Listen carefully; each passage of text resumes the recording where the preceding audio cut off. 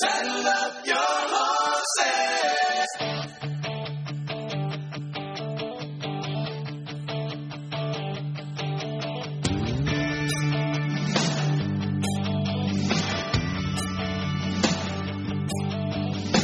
Started out this morning in the usual way.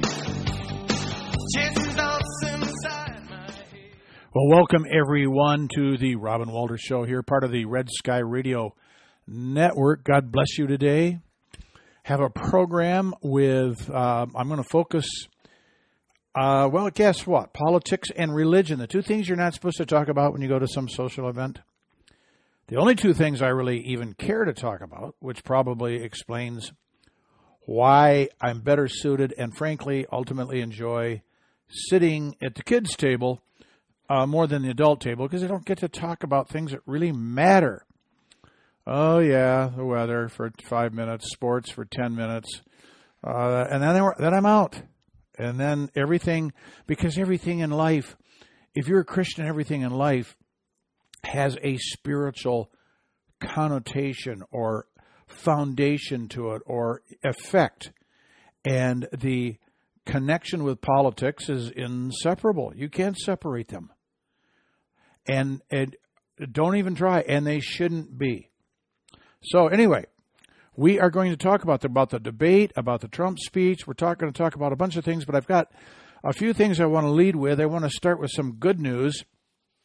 And that would be that there are over 130 abortion clinics that have closed since 2022. This comes from Operation Rescue. This is good news. There have been some that have opened, but the overall reduction, the overall effect is that there are some that are just going out of business, or they have been legislated out of business by some good states that are out there. And the states that have taken on the pro-abortion industry through legislation, I'll just give them to you now before I quit. They are Alabama, Arkansas, Idaho, Indiana, Kentucky, Louisiana, Mississippi, Missouri, North Dakota, Oklahoma, South Dakota, Tennessee, Texas, and West Virginia. Those are the good states. Now, it doesn't mean all the others are bad, but the others are fighting, and they're struggling, and they don't have the political wherewithal to pull it off. States like Kansas, Nebraska, Utah, Arizona. Well, anyway, 130. And there would be more. There would be more if the pro-life organizations that are out there did not actually interrupt pro-life legislation. You say that's incredible. Well, I'm not going to spend a lot of time on this, but a listener in Nevada sent me a YouTube video, which I followed. I've researched it.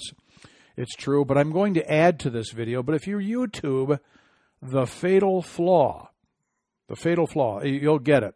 The rest of the title is Lies, Law, and Pro-Life Deception. But I want to cover a couple of things with respect to the pro-life movement today before we get into the politics of the day. Although this is, I guess, politics, but it's also faith-based, all right? It's all biblical. But the fact is that there are some pro-life organizations that fight against pro-life legislation. You say, how is that possible? Because they take a position that under no circumstances, never, ever, ever should the mother come under any criminal indictment, even though they will say that abortion is murder. I mean, every real pro-life person calls it murder, and it has to be, because if you don't take a criminal position, then you've taken a position that it's okay. Well, if you take a position that's okay, how can you be pro-life? If killing innocent unborn children how do you take a position that is wrong if you don't call it wrong for the mother as well as everybody else? Well, I understand what they're saying, that they say, well, there's this, they're under duress sometimes, they're pressured, they're in a tough spot. I want to take you through the illegal analysis here that you can take what you hear and watch, see in this video, but I want to add to it my comments, because while the video is good, it's not wrong, it's just incomplete, if I can say it that way. Because the question that should be asked is, if you, pro-life organizations, call it murder, then who is the murderer? You can't have a murder unless there is a murderer. And unfortunately, nobody seems to be challenging the pro-life organizations with explaining that position. They'll just say, we believe the woman is a victim. Well, is it murder? Well, yes. Who is the murderer? Well, they'll invariably say it's a doctor. They'll say it's a nurse. They'll say whatever, anybody but the woman that's involved. Now, hear me out on this, because this is going to, I think, greatly expand the effectiveness of this argument if they included the things that I'm going to advise here, and I would like to think would be taken into consideration. The fact of the matter is, if you can't have a murder without a murderer, who is the murderer? Well, they say, well, it's the woman cannot be the murderer; she's the victim. And who hires the doctor? The doctor doesn't barge into the woman's room while she's sleeping in her house, rip open the womb, and abort a child. Even though that's what happened in Israel when there was judgment against it. The people that came in to judge Israel actually were ripping open the wombs of pregnant women and killing the children. But that's not what happens. The doctor's not barging into the room and doing that. You don't have somebody coming around and saying, you must abort your child and haul them off. They do that in China, but not in the United States. You see, if you hired a hitman to kill somebody, could you say that you're not guilty of murder? Well, if the woman hires the doctor to kill the child, it's like hiring the hitman to do the job. Is it do you pull the trigger? No, but if you've hired the person, then you're more than an accessory to the fact you're guilty of conspiracy to commit murder, which if the murder in fact is committed, then you become as liable as the person who pulled the trigger. Now, I understand they say pro-life supports this legislation, but up to something that would call the mother anything other than the victim. But there are consequences of this failed, flawed, and cowardly thinking of the pro-life organizations. 3, and I got to rush through them here. Number 1, some are pressured into killing the child, and some aren't. I mean, I saw a video the other day. This woman said, look, I had an abortion, and if I get pregnant again, I will be thrilled without any further thought to kill my fetus. Does that sound like malice aforethought? That actually sounds like premeditation, which would be first-degree murder if the child in the womb was considered to be a person, a child with rights. But for the others, I understand. Some may be on drugs. Some may be on alcohol. Many would be under duress from a boyfriend or maybe a husband that absolutely compels them, unless they're going to get beaten, to go kill the child. I get that. And there may be a lot of times that occurs. However, like I said, some of these are actually premeditated. Point number 2, no victim who commits a crime, if we're going to call her a victim, no victim who commits a crime is completely exonerated. There are some criminal consequences. If somebody puts a gun to your head, like the boyfriend or the husband, say, hey, I'm going to kill you if you don't go kill the child. And then you go kill the child, that does not absolve you from the crime. Yes, you're under duress. And if they're under duress, we have something that would not be called murder. And this would be the thing that the woman could plead to or bring it down to. It's called voluntary manslaughter. You intended to kill, but you did it under duress or heat of passion. It's sort of like the guy that walks into the bedroom and finds his wife in the sack with another guy. Pulls out a .38 and toasts and roasts both of them. Is it murder? No, it's not first-degree murder because it's not premeditated. It's not second-degree murder because there wasn't a general intent to kill. It's voluntary manslaughter because while you intended to kill the person, you were subject to a heat of passion, as they would say. And that also is applied when somebody's on drugs and they're drunk. Those kinds of things can reduce what would be first-degree murder and not even second-degree murder, but down to voluntary manslaughter. And there has to be some consequence to the action, because we now get to number 3. If the mother is always and only ever could be a victim and is never responsible for killing, then we have removed the basis for identifying the behavior as sin.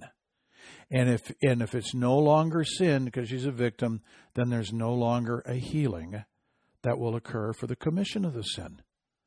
It's pretty simple. The fact of the matter is, if there were criminal consequences, then there are some women who would be brought to the brink of realizing that it's sin sooner rather than later, or maybe just simply happen as opposed to never happening. Because if you never come to grips with the sin, then you'll never come to enjoy and embrace the forgiveness that exists for the sin. It's really pretty simple. And if you never, ever confess Jesus Christ as your Lord and Savior, you never deal with this situation.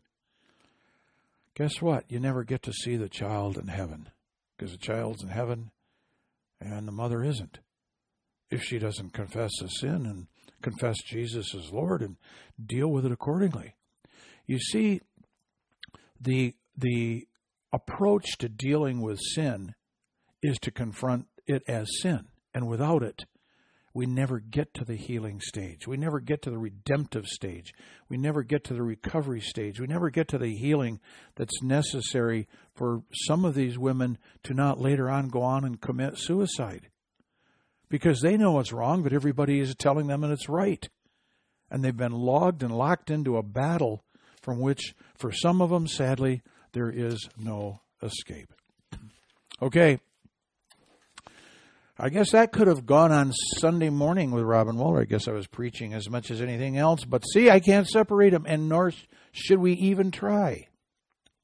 Now, the next piece is a little bit of comic relief, I have to say, because it deals with John Kerry, who at a climate conference, and who was speaking so the mic is right in front of him, the mic picks up a huge flatulent emission, right? John Kerry, with a big global warming mouth, cuts the big cheese, and it's picked up easily from his own microphone. And what is he talking about when he cuts the cheese? He's talking about excessive gaseous emissions. I mean, you can't make this up. I mean, it's poetic justice. I guess that's what some would say, right? Well, I'll tell you, this is what I thought. I don't know how many of you remember. I never watched The Roadrunner much because I just didn't think it was funny. Funny as in Bugs Bunny and Daffy Duck and Foghorn Leghorn and all those Looney Tune cartoons, which I thought were hilarious. I still do think they are hilarious. But if you remember it or you saw them in syndication, I don't know if they're still in syndication, but invariably some character would come up on the screen and they would stop the screen, stop the footage from rolling. And then they would put a subscript in underneath, typically the Coyote or the Roadrunner. Those were the only two in there, I think. But they would change them, and they would give them a Latin subscript to identify that character. Kind of like if you threw up a man on the screen or woman, and underneath it in parentheses it would say Homo sapien. Okay, so you give it that title. And I just cracked up last night. I just got to thinking, what would be the subscript under John Kerry speaking? if he were in a road runner. And this is what I came up with for the big mouth who cuts the big cheese. He would be loquacious flatitudinous. That's right, loquacious flatitudinous. That's the Latin, so to speak, for somebody with a really big mouth who cuts really big cheese in public and just keeps on talking about excessive gaseous emissions. Okay, well, it wasn't Christian, but it really wasn't unchristian, right? I don't think so. All right, I got to cover a couple of things here about Hamas, about Israel, and then we are going to move on to our topic of the day.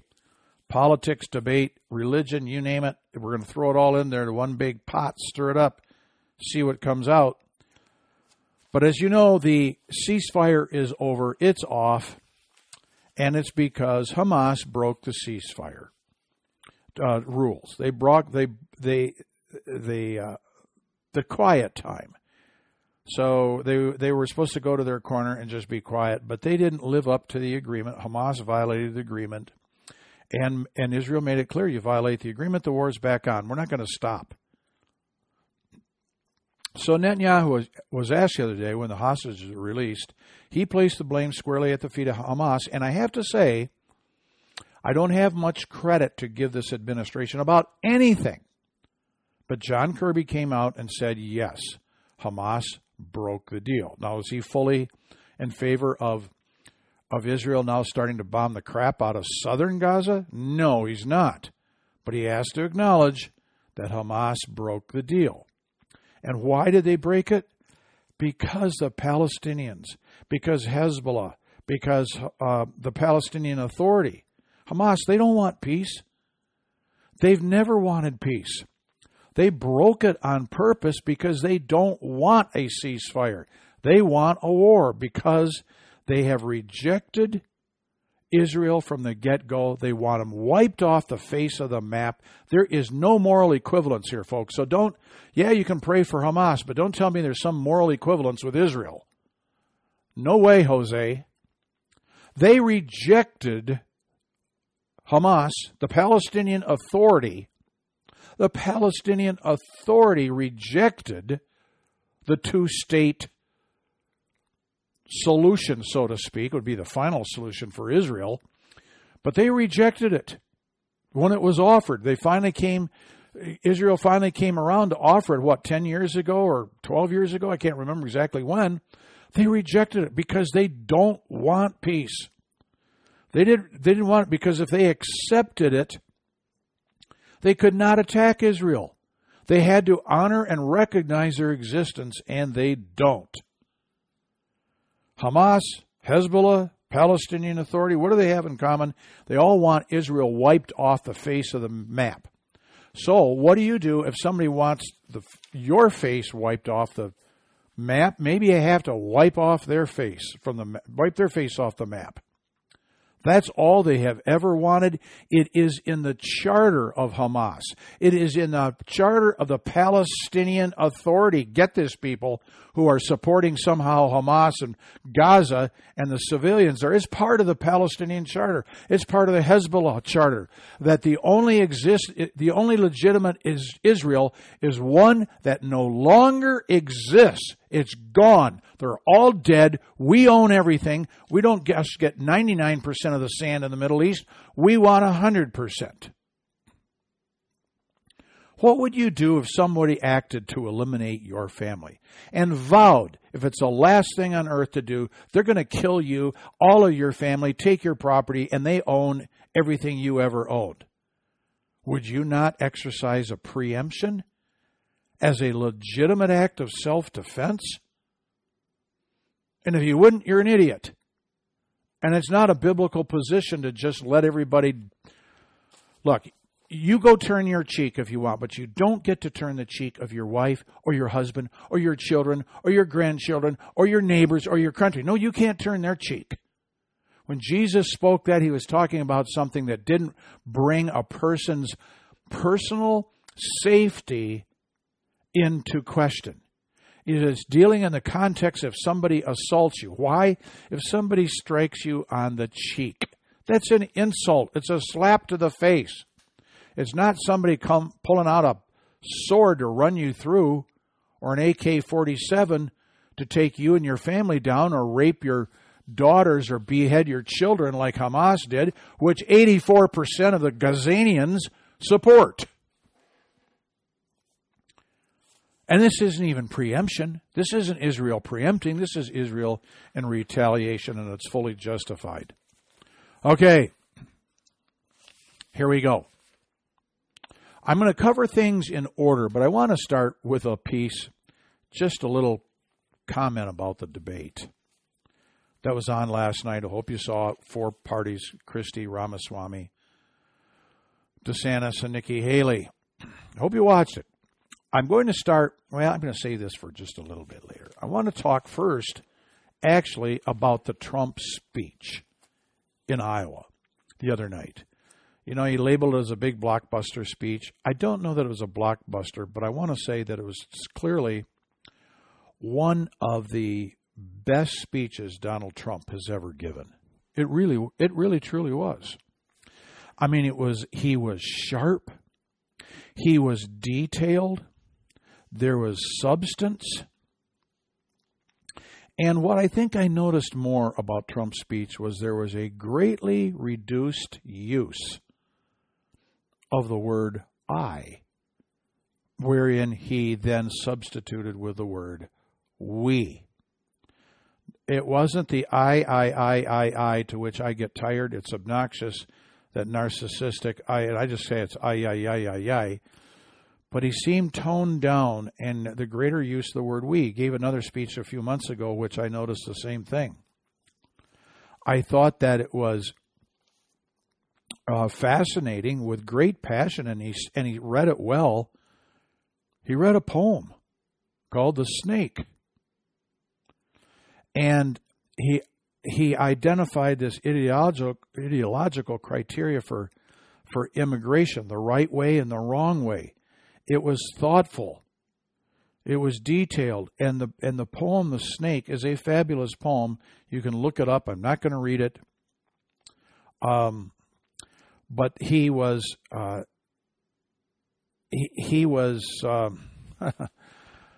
he didn't admit some things he should admit, that he screwed up with Anthony Fauci and the vaccine mandate. Those things he still has to own. But he was on the money regarding the Second Amendment, refusing to fund schools that push porn, push sex ed, push tranny crap. All of that stuff. He hit those items well. And his closing, this really amazed me. The speech ended with an organ playing in the background at the close of his speech. An organ. And my wife and I, we looked at each other and thought, is he getting ready to make an altar call? Because this sounds like the end of a church service. You do your speech, fiery or otherwise, but then you know it's coming to a close when all of a sudden the organ drops in gently in the background, plays some little thing, whatever the hymn is, done softly and quietly, maybe picking up a little volume as it goes on. But you know you're to the end, and he closed with this organ, and it was a humble closing. It was solemn. It was subdued. Yet it was steadfast, it was determined, and it was hopeful. And the way he shared it sounded as though, well, what he really did was he gave a eulogy of sorts for the death of America. But he didn't end the eulogy with the grave. He ended it with a hope and a belief of a resurrection, so to speak, of this country. It was beautifully and wonderfully done. Whether it was how planned it was or how just directed it was by God, I thought that it was superb. And it wasn't like the other ones. And so maybe he is in fact being humbled, or has been humbled, to a point where he can more graciously engage the topics and win over people who have been not supportive of him. Okay, so now to the debate for the night. I got to cover this because it's important. I have said all along, we don't know if Trump's going to be the candidate in the end. I've said I think there's a strong chance he isn't because of what could take him out. It could be a sickness. It could be an injury. It could be somehow prison. He could be assassinated. He could be all those things because that's how much people hate him. So the debates are important from a perspective of 2 points. Number one, who would be his replacement if he's not around? And if you don't take the time to identify that person, then you could be scrambling if something happens to him at the last minute. But you shouldn't be waiting there anyway, because even if you had time to scramble, because the debates help you identify who would be a good running mate for the Donald. And I think these debates make it really, really clear.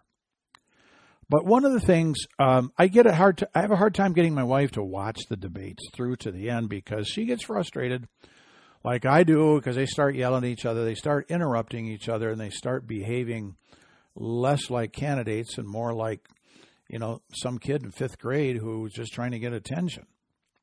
I understand when you are being maligned by somebody standing next to you, you want to respond. And you would want to respond like you would if you were in a 2-person dust-up in a room where nobody else is present. You're going to engage. In fact, the fact is, if somebody is attacking somebody else in a 2-person conversation, nobody else is present, you're going to have pushback from both sides of the people interrupting. But what's different here is there's a national audience. And you can't do that. Now, I am no fan of Chris Christie by any circumstance. I mean, if he was running against Joe Biden or what I still think is Gavin Newsom, what have you, of course I'm going to vote for him. He would be probably the lesser of the two evils. But he didn't barge in like that. And to his credit, he restrained himself for the most part, though everybody was guilty of it. DeSantis, Ramaswamy, Nikki Haley was less guilty of it last night than she has been in the past. But when they start going on and you just ended up with this cacophony of voices, we have a listener, faithful listener in Las Vegas, and he sent me an email, and he suggested something which he knows my age, I know his age, we're kind of about the same age. And he asked me if I remember the Gong Show. I remember it well. It was one of my favorite programs. It was with Chuck Barris. And when somebody would just not cut the mustard and they were out for whatever it was they were doing in their act or whatever, then the panel, if they just had enough of the person, they would bang this gong. They keep banging. And the person was done. He was out. And it was unceremoniously evicted with this great big gong. And he said, why don't we just have this gong in the debates? When you get this meaningless crap going on and people are talking over each other, or somebody won't quit, cut them off. And I like that program. They had what was called the Unknown Comic. It was some guy who told bad jokes, and he had a bag over his head so you couldn't identify him. It's kind of where the Unknown Musician, or whatever that program, probably got the idea. But this sounded like a good idea to me, and it was something I would like to see to bring a little bit of comedic but needed relief into any debate where people are trying to talk over each other. You get the gong out, and then you cut the mic for 30 seconds of the person who violates the gong. It would all come to rest. Thank you, listener in Las Vegas. We'll be right back with Robin Walters Show. Don't go away. The Robin Walter Show is a listener-supported program. Your contribution goes to help as many people as possible to hear that the Word of God has answers to help you survive and even thrive in the dark days ahead in this country.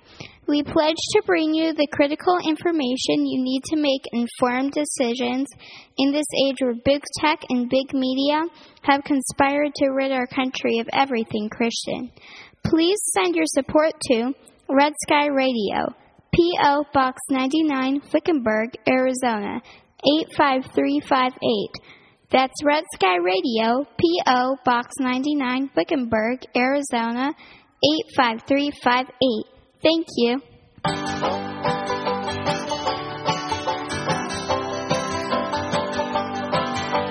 Crossing the highway late last night, he should have looked left and he should have looked right. He didn't see the station wagon car. The skunk got squashed and there you are. You got your dead skunk in the middle of the road. Dead skunk in the middle of the road. Dead skunk in the middle of the road. Stinking to high heaven. We are back. So why would I play that song today? Because we had a couple of dead skunks in the debate, and we're going to call them out. But first, I want to just sort of run down and give a little bit of an overview for those of you who didn't see it. Those of you who did, you could write me. Tell me whether you agree or not with this. That's fine. I'm a big boy. I get some critical stuff. I get some congratulatory stuff. You could write me at redskyradio777 at gmail.com, redskyradio777 gmail.com, or robinwaltershow at gmail.com. And so I'm going to just start with, in no particular order, I'm going to start with DeSantis. DeSantis didn't answer the first question. He didn't answer the second question. He didn't answer the third question. And he didn't answer his fourth question. This is... And there is a distraction that it just bothers me. I love the guy. I really do. I don't think he was the best last night, but he was a close second to who I thought won it. But he's got this head bobbing going on. He turns his head to the left, and then with a kind of a concerned look in his eyes, and then he takes his head back to all the way to the right with a look, and then he goes straight up, and it's just. It just kind of has this bobblehead kind of thing going on, and worst of all, it's just distracting. That's all I could really say. Now, I want to also say, though, I thought that he had the best answer, and actually an absolutely fabulous answer on immigration. And he had some other great answers, but they weren't, for the most part, well, let me put it this way. There was no one who had better answers to questions that were not asked. Okay? He said what he wanted to say. I mean, the immigration question, he more or less answered that one. And it was a great answer and a couple of others. A lot of things he just talked about, whatever he went off, and he just like, okay, if this topic comes up, this is what I'm going to talk about. And it was bothersome to some extent. But like I said, no one had better answers to questions that were not being asked. And Chris Christie, well, I'll get to him in a minute, was faulting him and everybody else for not answering the questions that were asked. And he made a good point to that. He said, I'm going to tell you what, I'm going to answer your question. And I forgot what the question was. At the very end of the debate, there was a question asked of him, and he just took off in a totally different direction. So he ended up being a bit guilty of what he was castigating the others for. Ramaswamy. It was obvious he didn't have a lot of supporters in the crowd. Nikki Haley brought her crowd with her, and it was obvious by booing Ramaswamy. I thought Ramaswamy, personally, was fabulous. I still do. He's the only guy with ultimately the guts to call out things as they are. I put him a notch above DeSantis. In fact, in the case of who are the most moral people up on that stage, it was easy that it's Ramaswamy and DeSantis. And I'm not going to say one in front of the other. I think what Ramaswamy brings to the table over DeSantis is he is just quicker to take on the corruption of the establishment and the deep state. There is nobody more anti-woke than Ramaswamy. And he has made anti-wokeness fashionable among other Republicans. Other Republicans rip him to shreds, but then they pick up on his tactics because they work. They're just envious of him and jealous. Did he go too far in castigating Nikki Haley? Maybe not, but maybe he did. And there were times when he needed to not interrupt people. He was guilty of that as well. He was not sacrosanct in that respect. So I want to just call it like it is. But whether he was unfair to her, it would not be because what he was saying was untrue. What he was saying was true. I have researched her and what she... But the question is whether he needed to say it or the way he said it.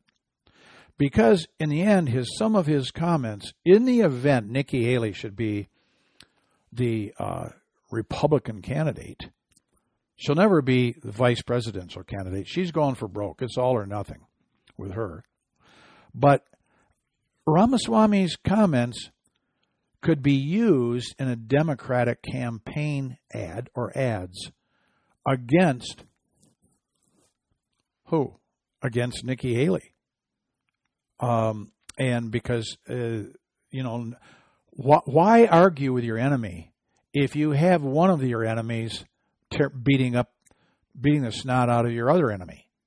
The Democrats could just use the Republicans to accomplish what they want to do if Nikki Haley was the candidate.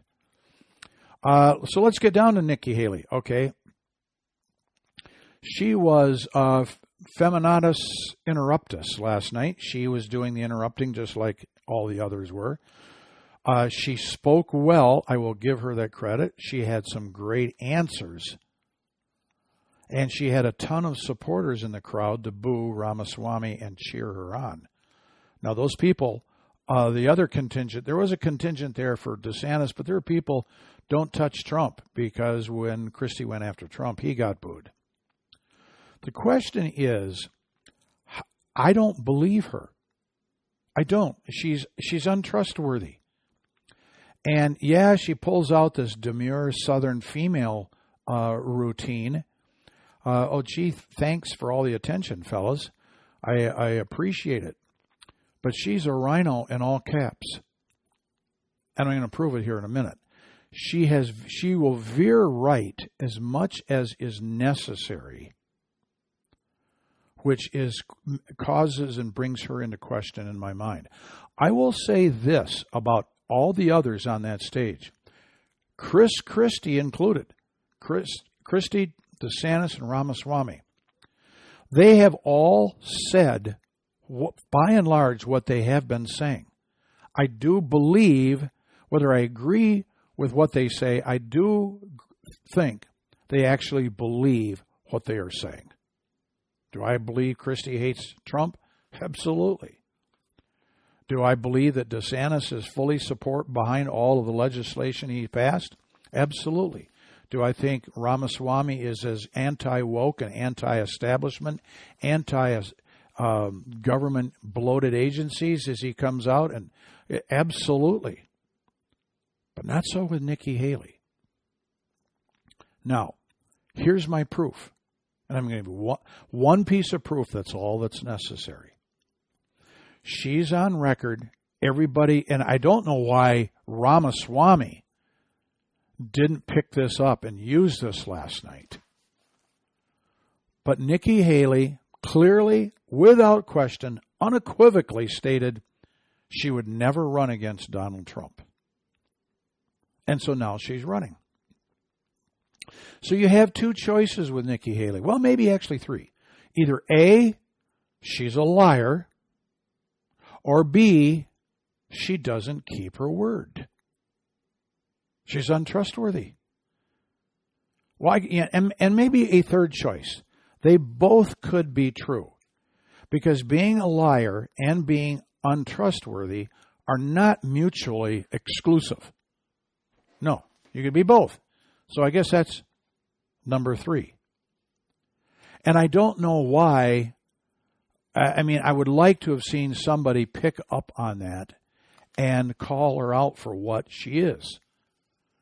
She says things well. She says things I like to hear, though she's totally compromised on the issue of abortion. She doesn't have the guts to say it. And then when she draws back, pulls back, well, this is a job that requires a woman. Imagine a guy saying, well, this is a job that requires a man. And I'm not talking training guy either.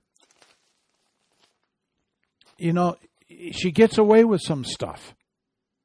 And that's why this demure Southern, she cannot be exempt from taking the hits, because what happened that drew the most boos when Ramaswamy, it's like when he called out Haley as being corrupt. And she is. I loved his comment. Hey, 7 years ago when you were governor, you were worth $100,000. Now you're worth $8 million, and you haven't really changed jobs. So what do you? Well, it's the Boeing contract. He called her out and called her corrupt. Now Christie came to her defense. Everybody on the news panel, the talking heads afterwards, they said, you know, how do you treat her that way and call her corrupt? Well, what they didn't mention was all the times that Nikki Haley called Ramaswamy basically a liar. That's a lie. You're lying. It's a lie. So it's okay for the woman to assassinate Ramaswamy's character, but somehow it's not okay for Ramaswamy to tell the truth in the character assassination of her. And that's all I care about, is he telling the truth. And that's what Christie ends up considering to be the highest virtue. And yet he shreds Ramaswamy, and we'll get to him right now. So, the governor. Well, they didn't show many profile shots on the stage because every time they did, he couldn't hold himself up. He's leaning on his podium because he's a heavy-duty guy.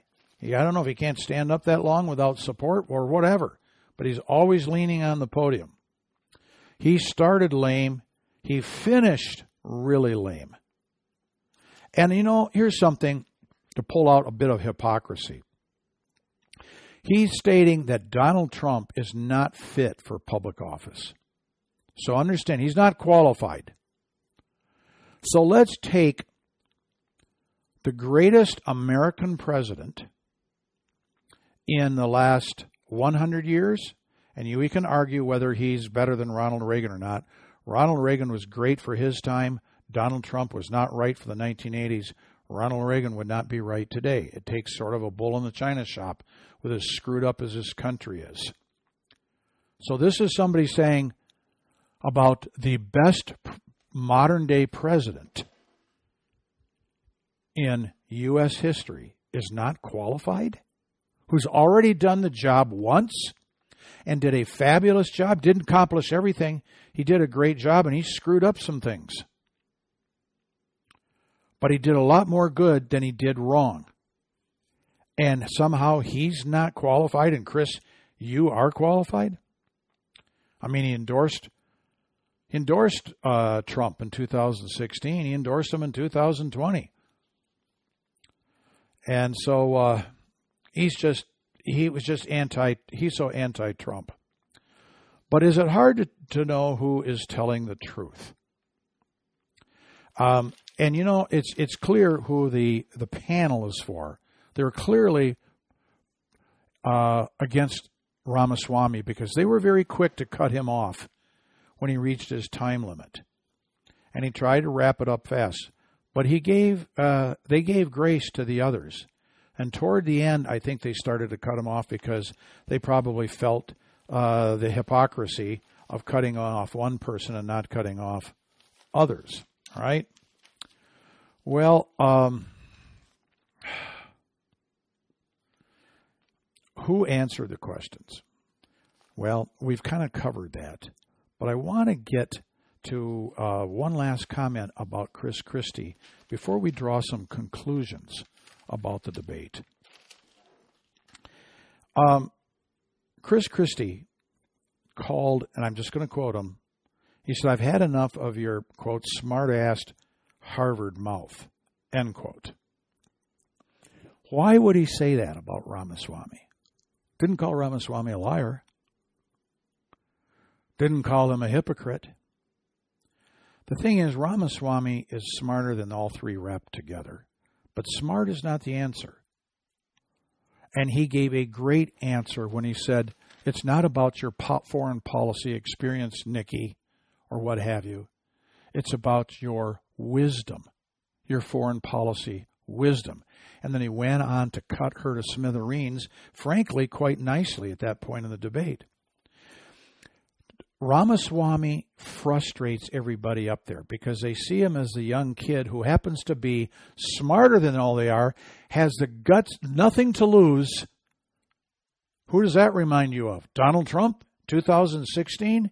They all hated him on the stage, too. He said what he wanted to say because he had nothing to lose.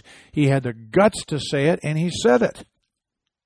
And why he was not an insider. Ramaswamy and Trump are the only two candidates going back to when the stage was filled with them. The only two that have not spent their life, or a good portion of their life, in a government trough. Now, Doug Burgum, I liked him from North Dakota. He had only been governor for a short period of time. I really did like him, but he's not the guy. He just isn't. I don't want to get into it. But basically the others, how long has Christie been in office?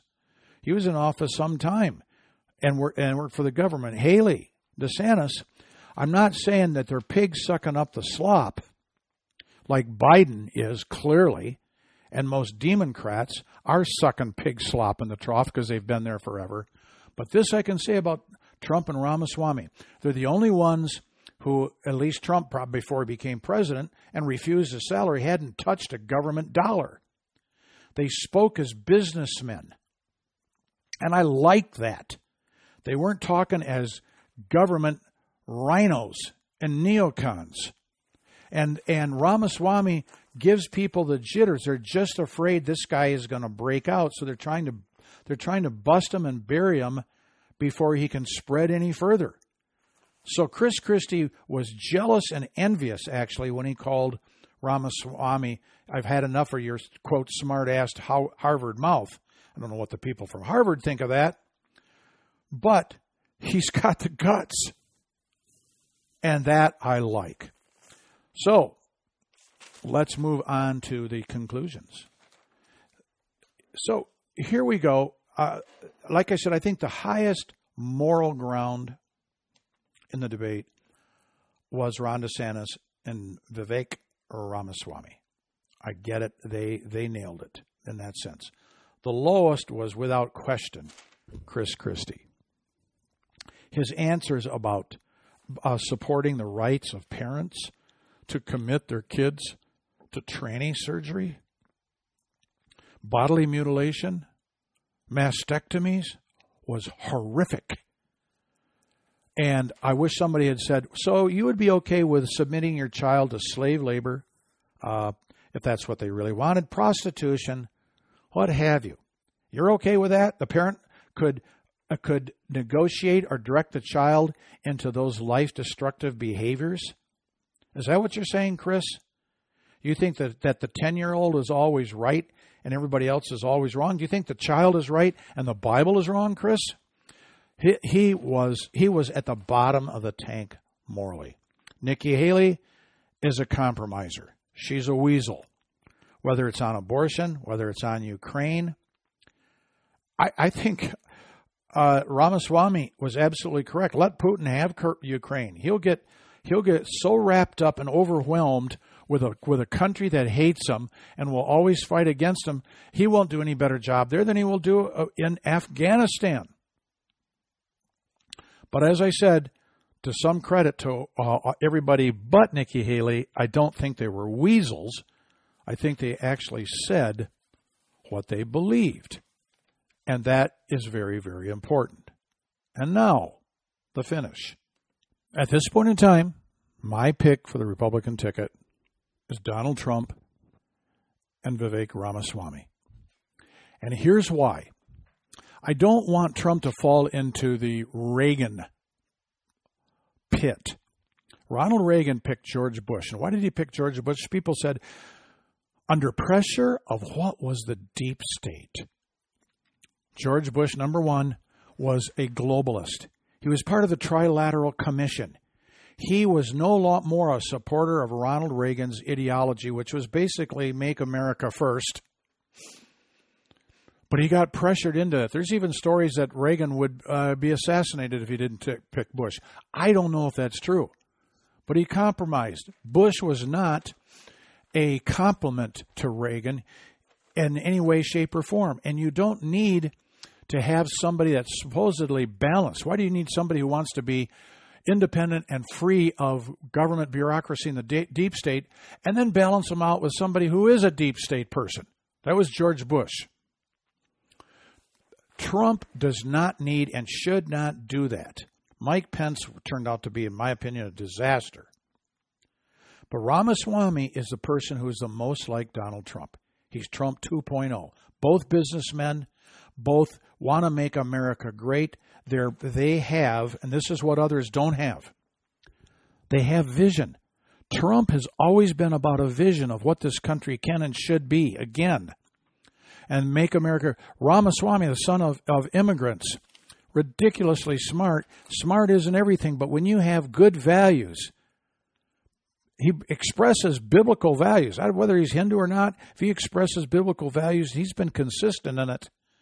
Then Trump has somebody who actually is a torch carrier for him after he's gone. Somebody who is in line with him. You don't want balance. You want somebody who shares the same vision. So when they're out on the campaign trail, you almost can't tell who's talking. They're that unified. Each man has a vision for America. They're not given to compromise. They're not given to fraternizing excessively anyway with the enemies, which in this case is the deep state. Now, ultimately, when you go pick people, there is a Bible passage that you need to look at, familiarize yourself, not just acquaint yourself with, know it, and ask it about the candidates. And it comes out of Exodus chapter 18, verse 21, which gives the 3 criteria for biblical leaders. And this is true whether we're talking about the dog catcher. It says to be rulers over thousands or rulers over hundreds, rulers over 50s or rulers over 10s. This is what you shall provide out of all the people. Ones who fear God. Who fears God up on that stage? Well, I would say 3 fear him. I would say Nikki Haley does to some extent, DeSantis and Ramaswamy. I don't see any of that in Chris Christie. They need to be people of truth. People of truth. Now, who tells the truth up there? I would say all 3, Christie, Ramaswamy, and DeSantis, speak what they really, truly believe. I think Nikki Haley puts her finger to the wind and sees which direction she's got to tilt and veer to get to her destination. I do not trust her, and we prove that with her lying about whether she would run against Trump, which if it wasn't a lie, then she is a person who doesn't keep her word. So she's out. The third one, so it's fearing God, be a men of truth, in which case we'll include women here, women of truth, and to hate covetousness. Now this gets tougher because who is there coveting the job? Is that Chris Christie? Is he coveting this job? I don't think he is. He seems to be there more just to derail Donald Trump. Does Nikki Haley covet the job? DeSantis? Ramaswamy? It is hard to say. I can't read their heart. But I tend to place a greater emphasis on somebody who has nothing politically to lose, honestly, as being the better candidate, which in this case would be Ramaswamy. He's not trying to build a career up the ladder and expand his influence. He's a person who has moved. He had his own coming down the elevator event like Trump did. There is so much at stake here. And he is. And there is. And for that, this is where I am today. Could it change? But other things will have to change to probably change me. I am putting my hat in the ring of Donald Trump and Vivek Ramaswamy. And Vivek, if by any chance you are hearing this program, you need to do something on your website. You need to make it possible for people to mail you a check and not force people to give through the internet electronically. There's a bunch of people, including myself, who are not going to do that. We aren't. You will never get a dime from me. I'm not saying I would do it anyway. You're getting enough free advertising with this program as it is. But I won't do it if I have to do it electronically. I love his seeking to carry on the vision of Ronald Reagan, the vision of Donald Trump for another generation. But Vivek, don't forget us older folks and how we like to contribute. How's that? Hey, God bless you. Love this audience. Appreciate you. I love being able to do this program. Remember, sit tall in the saddle, America, because you ride for the brand of Jesus Christ. And we will see you next week. We gotta tell